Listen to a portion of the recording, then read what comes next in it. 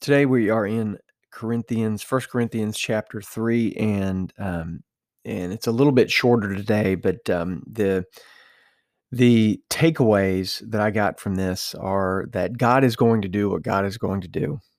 And He's going to do that with or without you, and with or without me. God is going to do what God is going to do with or without you.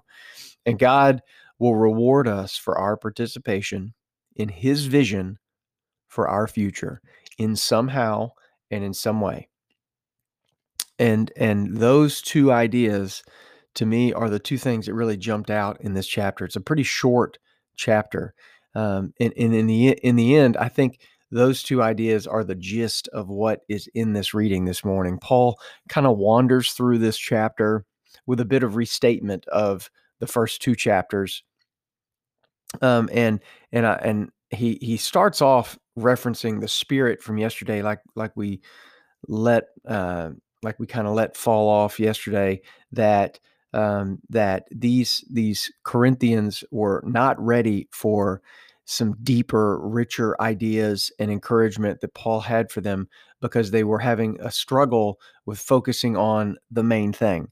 And so he pushes them a little bit in the first couple of verses here, but in the end, I still think for the majority of this chapter, the reality is the message Paul's delivering is that God's going to do what God's going to do with or without you, and that God will reward those who accept the invitation to Him or from Him to follow Him and to be led by Him to the life that He's got planned for them.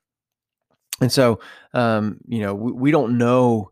We've talked about this idea before. We don't know what hangs in the balance of our accepting God's invitation to follow Him in faith. We don't know what hangs in the balance from our acts of faith, the people that we may influence, the people that may see that, the people that may come to faith from our faith.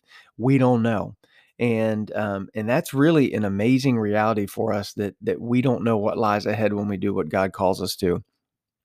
And so that's what I got really from this reading. I read this 4 or 5 times this morning, couldn't find that idea to really dive into and sink my teeth into like I normally do.